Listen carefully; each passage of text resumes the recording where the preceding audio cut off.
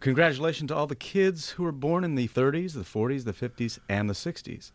First, we survived being born to mothers who smoke or drank while they carried us. They took aspirin, ate blue cheese dressing, tuna from a can, didn't get tested for diabetes. Then after that trauma, our baby cribs were covered with bright-colored lead-based paints. We had no childproof lids on the medicine bottles, doors, or cabinets. And when we rode our bikes, we had no helmets, not to mention the risks we took hitchhiking. As children, we'd ride in cars with no seatbelts or airbags. Riding the back of a pickup on a warm day was always a special treat. We drank water from the garden hose and not from a bottle. We shared one soft drink with 4 friends from one bottle, and no one actually died from this. We ate cupcakes, white bread, and real butter, drank soda pop with sugar in it, but we weren't overweight because we were always outside playing. We'd leave home in the morning and play all day, as long as we were back when the streetlights came on.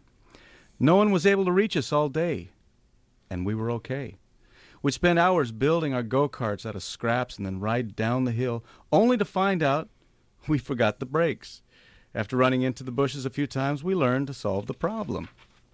We didn't have PlayStations, Nintendos, Xboxes, no video games at all, no videotape movies, no surround sound, no mobile or cell phones, no personal computers, no internet or internet chat rooms. We had friends, and we went outside, and we found them. We fell out of trees, got cut, broke bones and teeth, and there were no lawsuits from these accidents.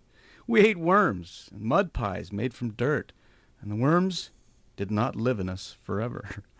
We were given air rifles for our 10th birthdays, made up games with sticks and tennis balls, and although we were told it would happen, we didn't put out very many eyes.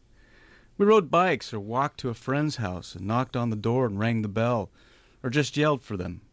Junior League had tryouts, and not everyone made the team. Those who didn't had to learn to deal with disappointment. The idea of a parent bailing us out if we broke the law was unheard of. They actually sided with the law. This generation has produced some of the best risk-takers, problem solvers, and inventors ever. The past 50 years have been an explosion of innovation and new ideas. We had freedom, failure, success, and responsibility, and we learned how to deal with it all. And you're one of them. Congratulations. You might want to share this with others who've had the luck to grow up as kids before the lawyers and the government regulated our lives for our own good. And while you're at it, forward it to your kids so they'll know how brave their parents were. Kind of makes you want to run through the house with scissors, doesn't it? P.S. The big type is because your eyes are shot at your age. Oh, that's great, Bob. I love that.